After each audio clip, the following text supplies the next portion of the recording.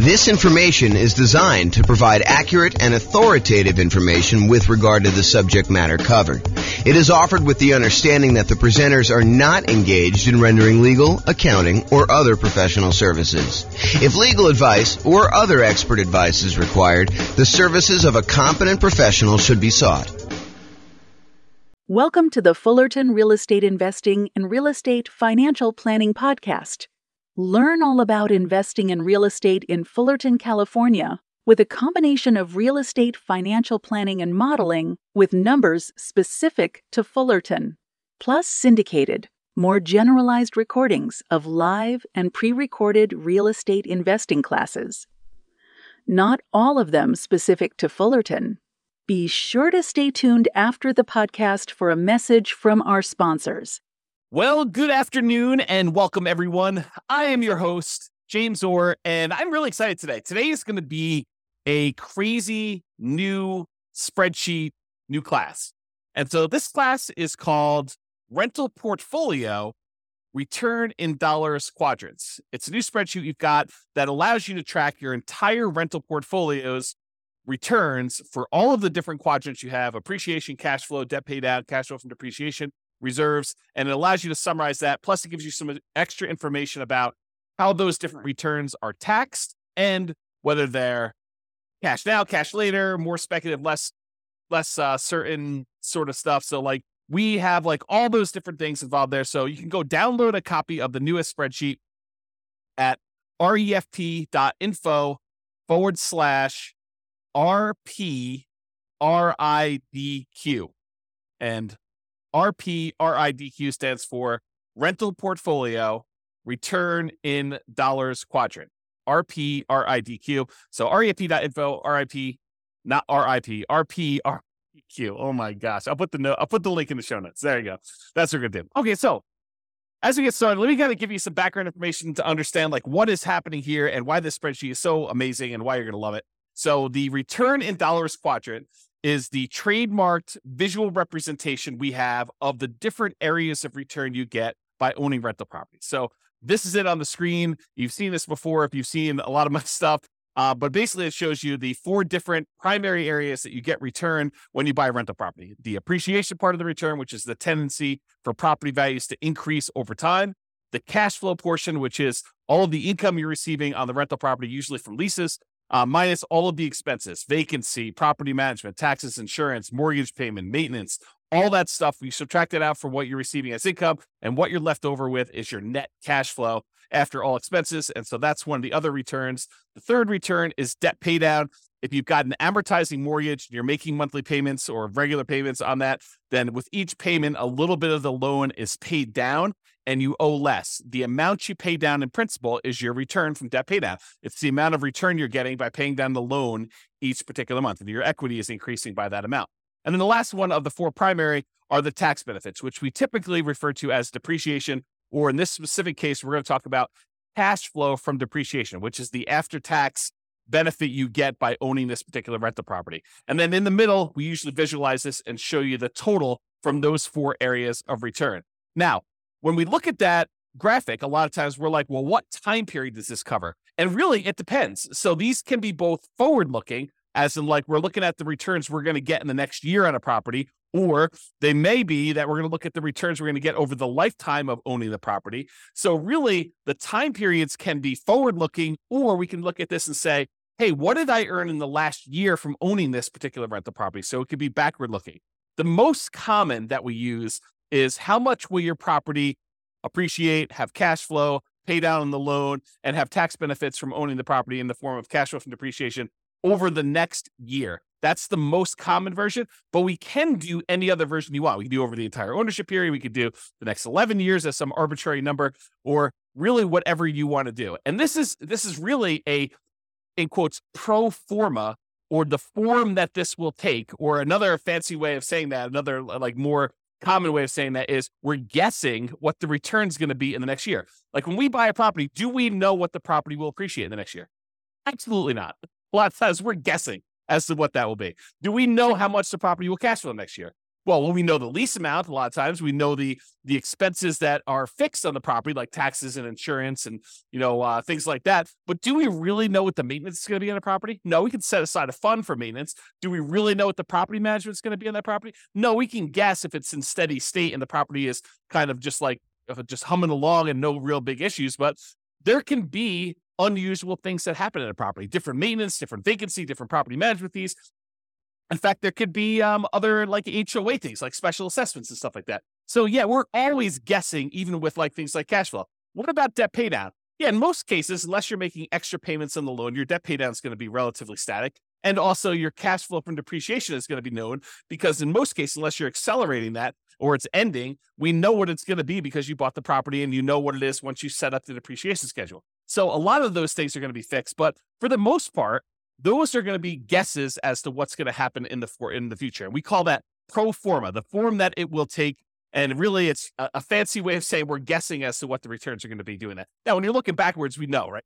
You look backwards and you say, okay, over the last year, exactly how much did this property appreciate? At the beginning, January 1st of the previous year, what was it worth? And then January 1st of this year, what is it worth? And we can look at that exact thing. We can look at exactly how much cash flow we have by looking at what we collected and what all of our real expenses were on the property. We can look at exactly how much we paid down in the loan by looking at the mortgage balance on one date and looking at the mortgage balance a year later on the next date. So we can do those and be very accurate with it, looking backwards, but it's hard to do in the forward, kind of like looking forward into the future. Now, there's a variation of the return in dollars quadrant. There's the normal one where we talk about appreciation, cash flow, debt pay down, tax benefits, and then the total amount in the middle. But if you're really thinking about investing in rental properties, it would be very prudent for you to invest with reserves. Another way of saying this, and I don't usually use strong language like this, and I don't usually get all up in your face and stuff like that, but I'm going to use some very strong language here and be very deliberate about this. You would be stupid to invest in real estate without setting aside adequate reserves. And I feel that strongly about it because you really do need to have reserves for the unexpected things that come up. So if you're like investing in this stuff and you are not taking into account reserves, you're probably doing it wrong. And so if you're just looking at your return from appreciation and cash flow and debt pay down, tax benefits, and you're trying to calculate what your return is on, like, let's say a certain amount that you have invested or the amount of equity you have in your property, and you're ignoring the fact that you need to have 6 months of reserves or 12 months of reserves or 24 months of reserves or whatever you set aside for reserves, if you're not taking into account that extra amount for reserves, you're probably not analyzing your deals correctly. This is sort of like the white lie that we tell when we go to cocktail parties. We say, my investment property is doing amazing.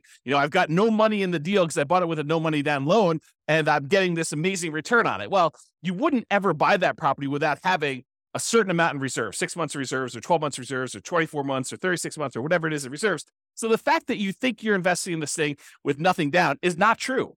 And so that's the lie we tell at cocktail parties about, we're getting this amazing return. Really, we should be including how much we had to invest in the deal and the amount we have to invest in reserves to do that. And if we're looking at return on investment, we should include those reserves as part of what we had to invest in order to get the deal. Or if we're looking at it as return on equity, we should include reserves plus the equity we have in the deal as like the return we're getting in order to continue to hold on to that particular property. Now, as soon as I explain that to you and you're like, okay, James, I'll buy that. The fact that you need to have reserves in order to buy or rent the property, that sort of makes sense because we really are not going to buy a property without having reserves in this. Well, as soon as I tell you that, now you have a certain amount of money you have on reserves. We really should look at what we're earning on those reserves that are sitting on the sideline, whether it's savings accounts or CDs, or if we're going to get really risky and do like stocks or bonds or whatever we're going to do in that thing. We can look at the return we're earning on the reserves as an extra return that we are getting by having this property as well. Because if you're going to have the reserve set aside, if you're going to have $10,000 or $20,000 or $50,000 or $100,000 or more, depending on how many rental properties you have and how much you're setting aside in reserves, but if you're going to have that large chunk of money sitting on the sideline, you really should take into account the money that you're earning on that reserve as part of the property. And so whatever you've allocated to a specific property, you should take that return that you're earning on the reserves you have invested elsewhere, no matter what that's invested in, and include that in your return. So we have a different variation of the return in dollars quadrant where we talk about the return we're getting from appreciation, how many dollars the property went up in value, the return we're getting from cash flow, how many dollars of cash flow do we get in that next year as an example, or how much do we pay down the loan in that year from debt pay down, or how much we got in cash flow from depreciation for owning this particular property. And then in addition to that, the variation with the one with reserves says, how much did we earn on the reserves that we set aside to own this property? And so we have a version of this where we have the 4 primary returns: appreciation, cash flow, debt paid down, tax benefits. And in addition to that, we have an additional one for reserves on the bottom, which is sort of your base of all the things that you kind of need that in order to continue to make this investment elsewhere. And then that gets included in the total as well. So that's why we have a different version for reserves. And that's why you will see on the spreadsheet, there's a section in there for reserves. It's not the amount you have in reserves. It's the return you're earning on the reserves you have set aside in order to own this property. Okay. So there are 2 flavors of reserves. And this is just sort of like by definition. It's like how we define the kind of return in dollars quadrant plus, R6 is the 6-month reserve version and R12 is the 12-month reserve version. But, you could arbitrarily say, hey, look, I'm actually going to set aside 24 months of reserves on all my properties, and I'm going to keep it into a savings account, and which I'm only earning, 1% or 3% or 4% or whatever you can earn at the time by doing that. The 2 flavors we have by default are this 6 months of reserves version, which we assume you're keeping in something really, really safe, like a savings account or a CD or something like that, where you're earning a very small percentage. And we've arbitrarily picked 1% as an example from this. Or you have 12 months of reserves. You have, at least twice as much as you think you might need if you were going to keep it in something safe, but you're going to be able to invest the majority of that in something a little bit more risky, like stocks or bonds. And we're going to just arbitrarily say, not that you're guaranteed to earn 8% in the stock market. We're just arbitrarily going to say you're earning a higher amount. And we picked 8% as just sort of like really rough number to estimate what you might earn in the future by keeping 12 months of reserves on the side. And this class was not intended to be a whole class on reserves. It's really just sort of like touching the surface of this discussion to show you why there are 2 different flavors of the return in dollars quadrant. One where we keep 6 months of reserves and we're earning 1% on that money, and another one where we keep 12 months of reserves and we're earning 8% on that money. And I've showed you 2 different examples of how the returns might look on the same property where you do 6 months of reserves or do 12 months of reserves. And one thing I will point out is the amount you earn from appreciation and cash flow and debt pay down and tax benefits, the dollar amount you earn on all those does not change if you have 6 months of reserves or 12 months of reserves. What does change is the amount you earn on the reserves. And I'm going to pause for the briefest moment and let my puppy out because he keeps on coming over to me and then he walks over to the door and he's getting to be old. He's like 15 years old. So 1 second.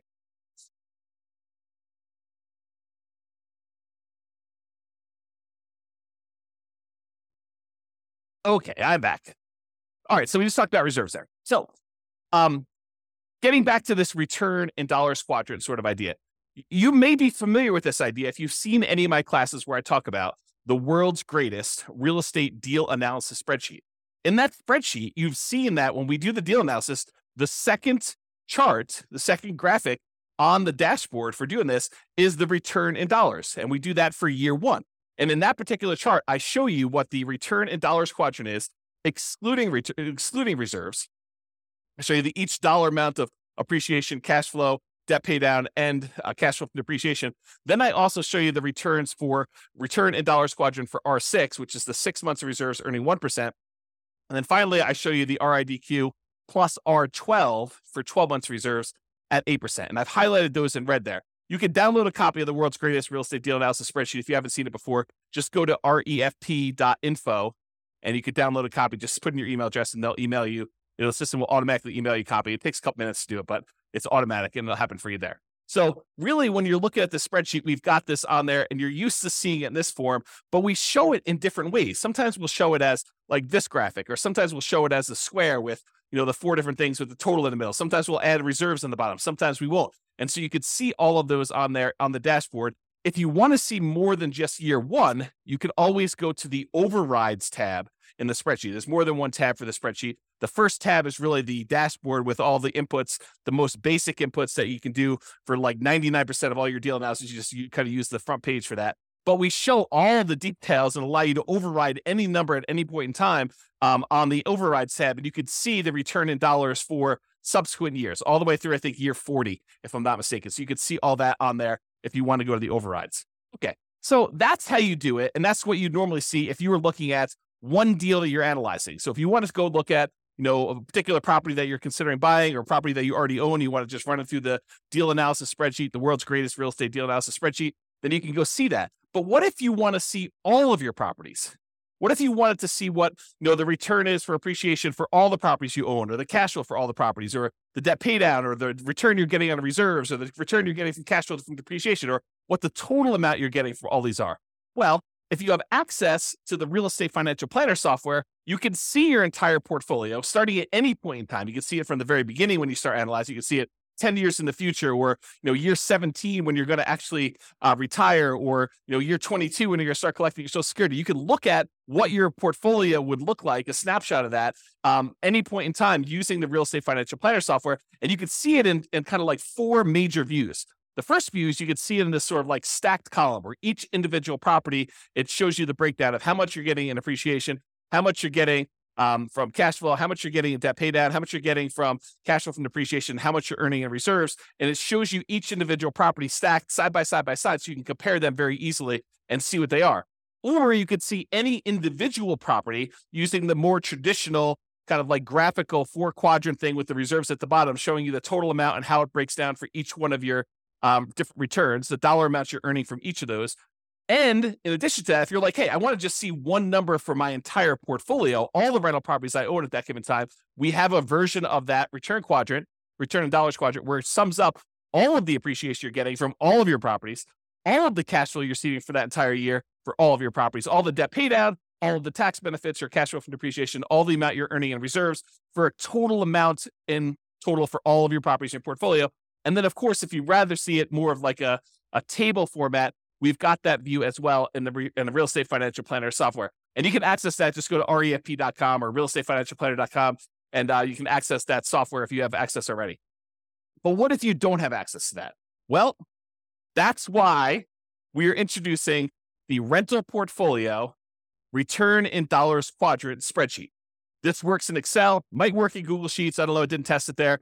I can't guarantee it might work in whatever the Apple version of Excel is, but I built it in Excel, and that's what we designed it for. And so I know that it works there. But really what this does, it allows you to go in here and enter in all your different properties, then write down all the different appreciations you have for each individual property, all the cash flow you're earning from each individual property, all the debt pay down you're estimating you're going to earn for that particular year, all the cash flow from depreciation you're going to get, and how much you're earning on all the different reserves. Then it will total up how much you earn from all of those things by property and give you totals for all the appreciation for all the properties, all the cash flow from all the properties, all the debt pay down, all the cash flow from depreciation, all the reserves, and then the total for everything for all properties as one big number at the end. And in addition to that, we kind of break down, which I'll go over here in some detail here, about when you receive the money and whether it's speculative type of return or a more certain type of return. And I've also added something that I don't think I've added before on any of our spreadsheets. I think this is new. I create so much stuff, sometimes I forget what I put in other things. But I think this is brand new. When it is taxed, so all the different returns and when they become taxed and how they are taxed. Because different returns are treated differently from a tax perspective. And so we'll go and we'll look at all that. But I just want to show you what the spreadsheet is, and we'll go over details. So how do you use this spreadsheet? Super, super easy, super simple. I tried not to make it really complicated. I may in the future combine different spreadsheets and make them all interact and stuff like that. But I wanted to keep this super straightforward for somebody who's just like, I just want to see the return in dollars quadrants. I just want to look at that. So instructions are this. You enter in your property address.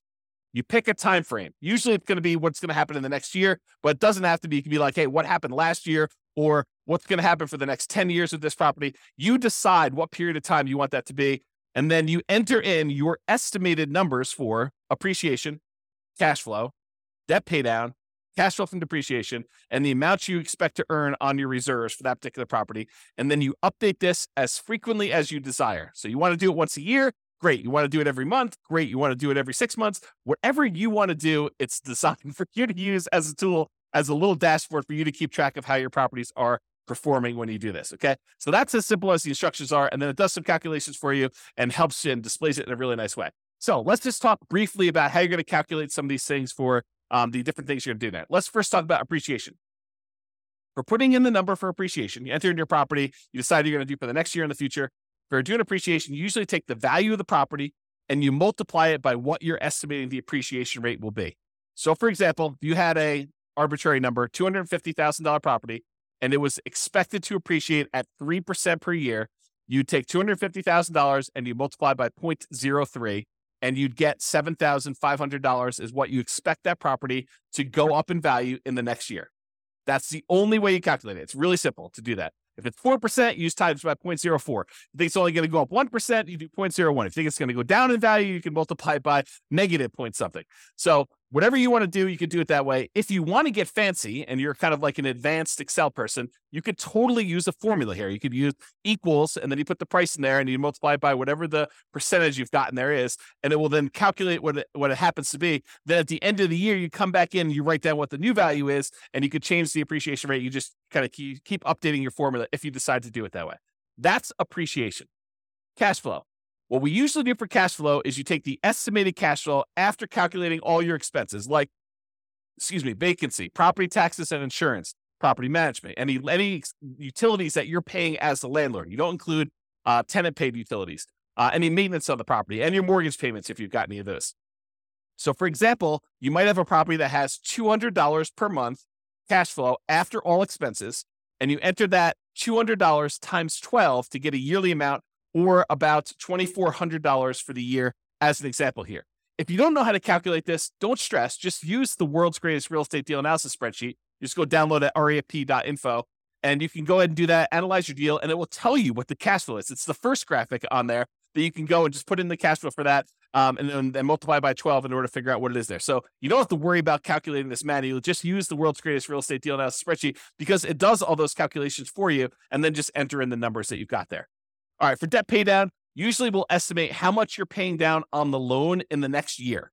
Now, you can estimate this, which is really just an estimate because it's not going to be exact, by looking at the amount of principal paid in the most recent mortgage statement. So you go look at your mortgage statement, it'll say, look, you paid this amount in interest and this amount in principal. Just take the principal amount, multiply by 12, and it will give you an estimate of approximately how much you're going to pay off in the next year on that particular property. Now, if you've got an amortizing loan, this is typically going to be a low, conservative estimate, since the amount you do pay on the loan when you have an amortizing loan does tend to increase with each mortgage payment that you make.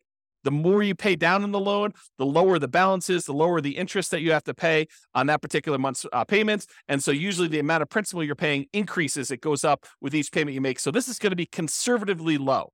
And you can really go look. If you're doing this in reverse, you say, look, what did I do over the last year? You can go look at the last 12 months of mortgage statements and add all those up as to how much you paid in principal if you want to do it that way. For looking into the future, it's close enough if you take the number for the last month and just multiply by 12. Sure, it's going to be off, but it's going to be conservative, and I think that's close enough for what we're doing there. So, for example, if you look at your mortgage statement and it says you paid $100 in principal on your last mortgage payment, just multiply that by 12, get $1,200 in principal for the year, and you enter that dollar amount in there.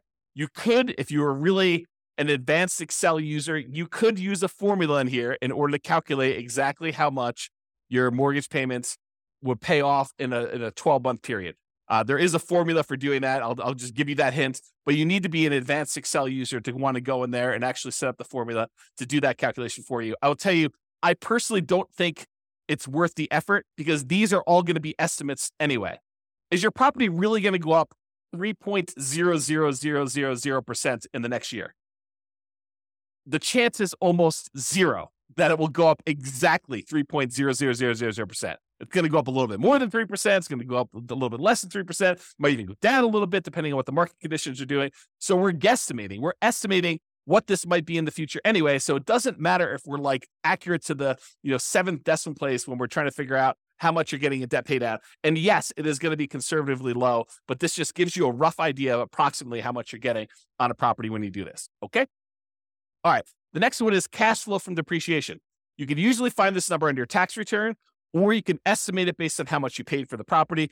This is not intended for me to be like a whole class and how to go calculate cash flow from depreciation. If you don't know how to calculate it, really simple solution. Just go use the world's greatest real estate deal analysis spreadsheet. Analyze the deal you've got there. It'll actually estimate what your cash flow from depreciation will be based on what you put in there for the deal analysis, the purchase price, and what percentage of the property is land value, what percentage of is the building, and what your estimated effective income tax rate is. It'll do a calculation, estimate what your cash flow from depreciation will be, and just use that. Again, estimate is good enough. We're just kind of getting a rough idea from this stuff. So if you are also, I'll note, if you're doing some type of accelerated depreciation, like you're going to go and itemize, make all the different components in your house. You're going to accelerate your depreciation by moving everything forward to improve your cash flow on your particular property in the short term. Then realize that you might need to adjust these numbers to make it more accurate, but just estimate it, get an idea, and then you can go firm those up later if you need to, or go talk to your CPA if you have a CPA doing your taxes for you. So just do that and realize that depreciation goes away after 27 and a half years on residential properties, unless you've accelerated it and you've got to go up even faster than that. But in most cases, 27 and a half years, it's going to be zero after that. So if you own the property for more than 27 and a half years, been renting it out for that period of time, it's going to be zero for your depreciation number. All right. And this is just another note on this estimating and annualizing. How do you estimate things like cash flow when things are changing in the middle of your year? For example, you're doing this analysis in July. Well, in January, your taxes are probably changing. And there may be a new lease coming on in May, which is going to increase the rents or decrease the rents, depending on what's happening in your marketplace and what you were able to get last time. So you're not going to be able to say my cash flow is $200 a month and multiply by that 12 because it's only an estimate. Because your taxes are going to be different in January, and your May lease is going to come up, and there's all these different things that are happening where things are changing in the math that you're doing to calculate this. Estimating is okay. Don't stress about this. This isn't like precision forecasting to begin with. Your property expenses like maintenance are also likely to change. They're going to be different than what you're estimating anyway. So don't worry about it. Just kind of use some rough numbers. We're trying to get like a ballpark of how well this is doing.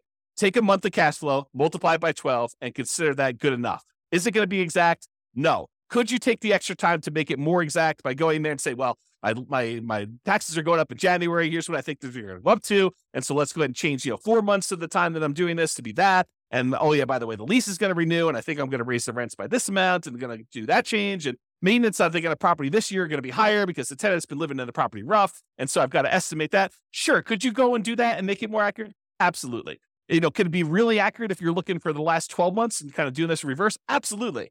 But for now, just take a number and just estimate and make it accurate. Now, once you got all your properties entered into the spreadsheet, what's great about this is now you can actually look at it and say, okay, where should I put in my effort? Where should I go and apply all the 88 different strategies we've got for improving cash flow on a rental property? And you've got the kind of like how to improve cash flow 88 strategies all on the screen right now if you're watching the video version of this, and you can see or go listen to all the other classes we've done on how to improve cash flow. But you can look at the ones where cash flow is struggling and look and focus and say, okay, well, these ones are great. I don't necessarily need to focus on those, or maybe I want to focus on those because those would be the easier ones to improve. But you can decide which ones to focus on and which ones to apply the 88 strategies to.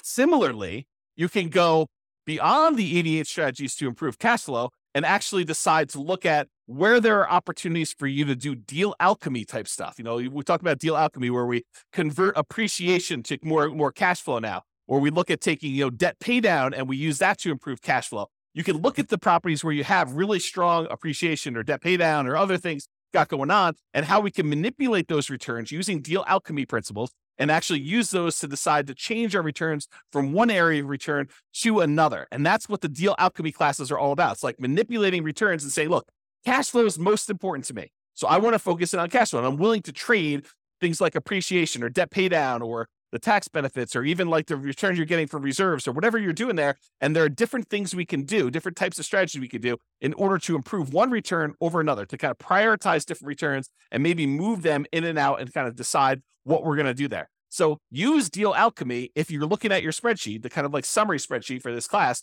and decide which ones that you want to do. So their entire class on deal alchemy, I'm not going to go into that, but that's how it's worked. That works. All right. This is what I think is a new slide. How returns are taxed. How are the different returns that you're getting from buying a property? How are they taxed? And so this is a new spreadsheet that shows you how it's done and when you're taxed on the property. So let's just break it down. There's appreciation, there's cash flow, there's debt pay down, there's cash flow from depreciation, there's reserves. So appreciation return is typically a deferred return. You're not getting that immediately until you sell the property or you refinance the property, and then it's typically taxed as capital gains. So if you go in to sell the property, then you're going to pay capital gains taxes on the property on the appreciation part of the return that you had during that time. However, there are a lot of caveats to the appreciation one. However, you're taxed on this increased value via increased property taxes immediately. So while we're not paying taxes on the amount that we gained in appreciation in terms of capital gains, because the property value did go up, the property assessor, the tax assessor, is going to say, hey, look, this property is worth more. And so because of that, your property taxes are usually going to go up. So we do pay a little bit of an increased tax based on the property value going up in the form of property taxes. But that's not the real big one that gets you when you go and sell a property. And when you refinance a property, you probably don't have to pay the appreciation, the capital gains tax on appreciation.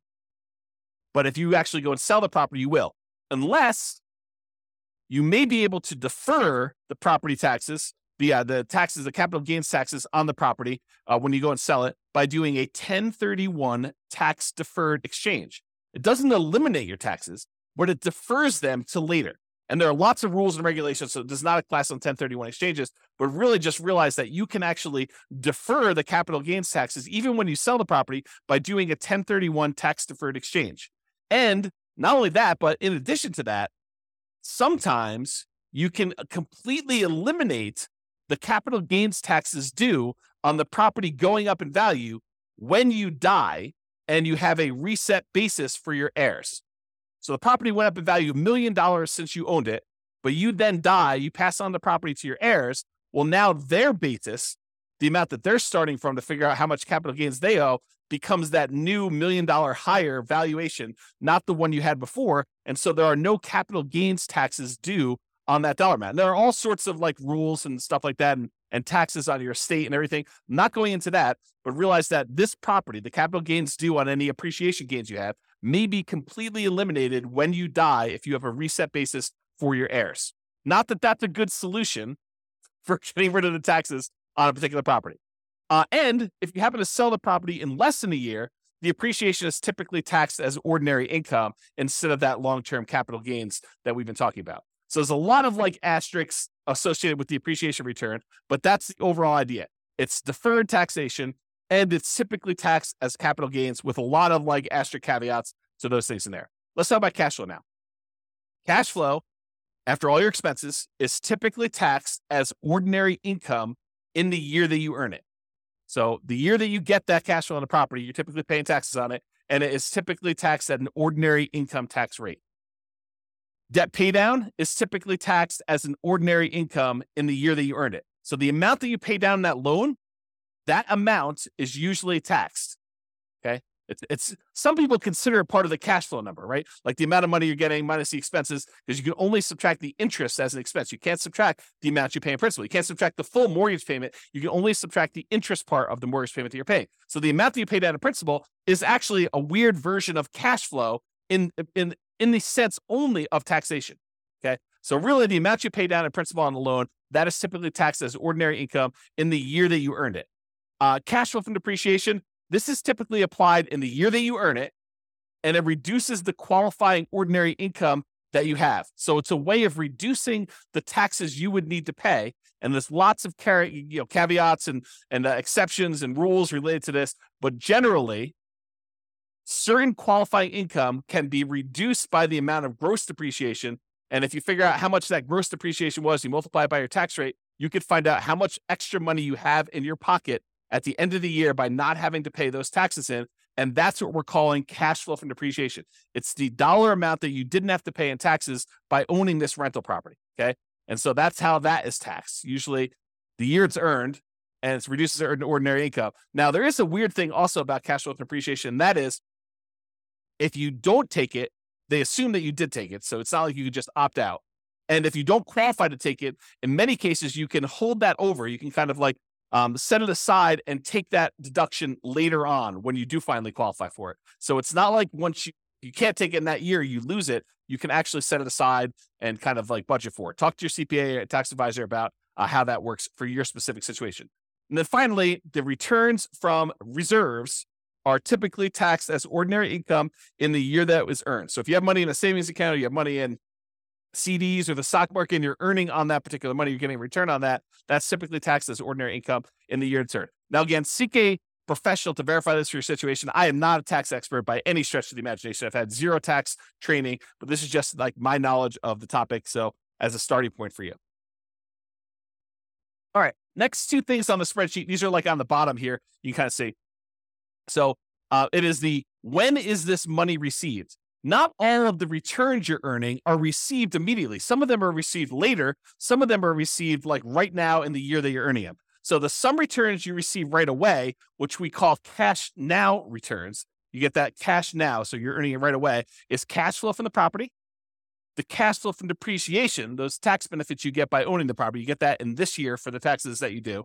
And then also the returns you're getting from reserves. So those are the three areas of returns, the three returns that you get to keep now.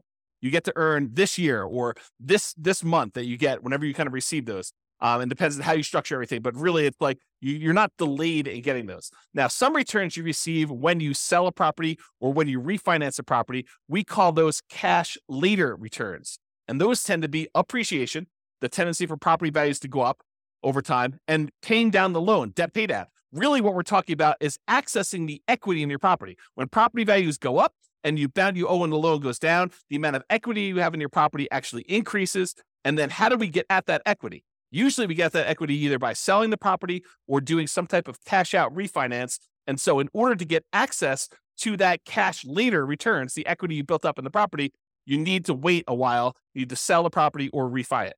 Okay. So that's when you receive the money. So you can see the total amount for cash flow, total amount for cash flow from depreciation, total amount from reserves. And then it will sum up all those and show you that in this particular example, $12,960 between all three of these returns is how much you're receiving in your returns for cash now. And then a much larger amount is cash later. This is a lot of times why when people talk about real estate, they refer to it as a wealth building asset because a lot of the returns you're earning are cash later returns. You're not getting this in year one unless you're doing some weird deal alchemy where you're able to move the returns from cash later up into the cash now. That's part of what's happening with deal alchemy. You're manipulating the returns like appreciation and debt paid out, and you're deciding to move it into returns like, cash flow.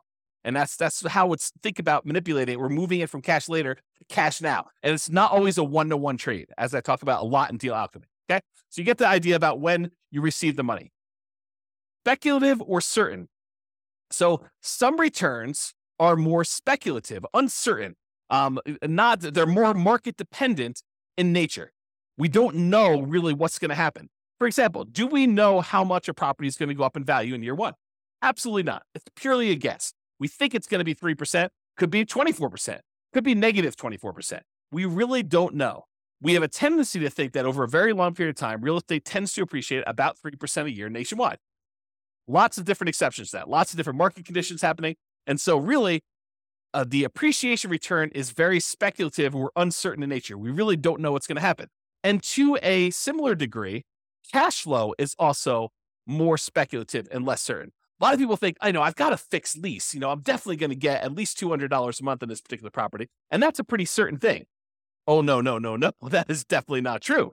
I mean, you could have a tenant who, stops paying on your mortgage, then you're not getting $200 a month, or stops paying on their lease rather, and you're not getting that amount of money. Or, there's a lot of maintenance on the property. You need a new roof and that's $10,000. And you thought you were going to get $200 a month. Well, now you're negative $7,500 for the year when you really think about that. So no, cash flow is not that certain. It is definitely more speculative. And who knows how much rents will go up in the future. They might go up 3% next year. They might go up 5%. They might go up negative 5%. They might go up negative 10%. We really don't know. It's a lot of market dependency there. There's a lot of market speculation and risk and uncertainty. There's a lot of variation in what we're going to see. That's another way of describing this is like how much variation are we likely to see in these things? Similarly with reserves.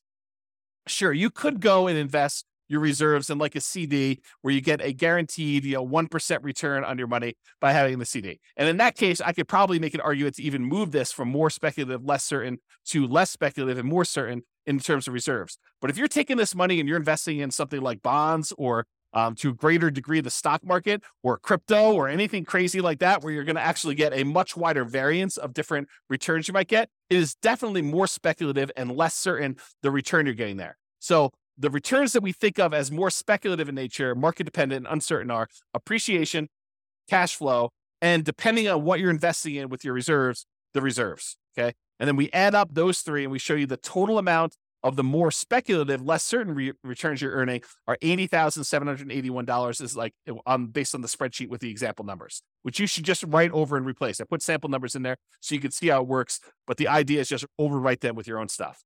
Now, some returns are less speculative. They are more certain, and they're closer to being, in quotes, guaranteed. Not anything in life is guaranteed, but these are they're more closer to guaranteed than the other returns we've talked about so far. So, for example, debt pay down. The amount you pay down on a loan is contractually determined. So when you get your mortgage on a property, you're agreeing to pay, 360 payments over this time period of this amount. And then you can go look at, well, in payment number 1, this amount of principal is being paid off in payment number 1. If I make the payment in payment number 2 on time, then this amount is being paid off in payment number 3. And so it's pretty much locked in as to what you're going to get. It doesn't matter if property values go up or property values go down or rents go up or rents go down. If you make that mortgage payment as agreed, you're going to get this return from debt pay down. It doesn't matter what the market is doing. It's contractually agreed to between you and the lender as to the amount you're getting from debt pay down. Can you choose to pay more? Sure. Can you choose to not make your mortgage payment and then you're not actually making a thing and you're not going to get that return? Absolutely. So it's not guaranteed and like it's guaranteed. It's like if you're making payments as agreed, you're very likely to get that particular return from debt pay down because it's a contract between you and the lender with certain terms as to how that's all going to work. The next one is cash flow from depreciation. This is based on tax law. So if you buy a property and the value of the land is subtracted out, and you just have the value of the building and you divide by 27 and a half years, that is the dollar amount of gross depreciation you are likely to get by owning that particular rental property. It doesn't matter if the market is up, doesn't matter if the market is down, unless they change the tax law and it is retroactive so that it changes like things you had in place from before, you are getting this return from cash flow from depreciation. So that is why it's less speculative and more certain. And we already talked about this example, but if you're investing your reserves in something, it can move from being more speculative, less certain, like if you're investing in stocks, or it could be less speculative, more certain if you're investing in something with like a fixed, quote, guaranteed rate of return, like a CD. Okay. And so that's why that can move back and forth. All right. So in conclusion, use the rental portfolio return in dollars quadrant spreadsheet to keep track of all the different returns of your portfolio. This will break them out really nice, make it very clear as to where all your returns are coming from. Use it to apply cash flow improving strategies and any deal alchemy principles that you want to do to manipulate and improve different parts of returns or move them back and forth between where they are. Or use it to better understand the tax implications of different parts of returns, understand like when things are taxed and how they are taxed, and decide to do tax planning and understanding like what the implications are, the different types of returns and when you're earning them and when they actually get applied. And then use it to better understand when you receive your returns, whether it's cash now or cash later. And then use it to better understand the speculative, certain nature of different returns. Which ones are really market dependent and are likely to be wide variance, and which ones are more consistent, more solid, and less likely to change over time, like, the debt pay down portion and your cash flow from depreciation as examples there. So that's all I got. Hopefully you like the new spreadsheet. Hopefully you like the new class. Let me know. Go ahead and use it, download it, and we'll go from there. This has been James Orr. Have a great day, everybody. Bye-bye for now. With home prices up, mortgage interest rates up, and rents up, but not quite enough to counteract the higher prices and interest rates. Cash flow on rental properties in Fullerton is harder than ever. Book a call with the Real Estate Financial Planner to apply our proprietary 88 strategies to improve cash flow on your rentals. See the show notes for a link to schedule your call and improve your cash flow today. If you're a real estate agent, lender, or professional in Fullerton that wants to help our real estate investor listeners, consider reaching out to learn about collaboration opportunities with this podcast. We'd love to add more value to our listeners by having you assist our investors buy, sell, and finance their real estate investments. See the show notes to schedule a call to discuss collaboration opportunities.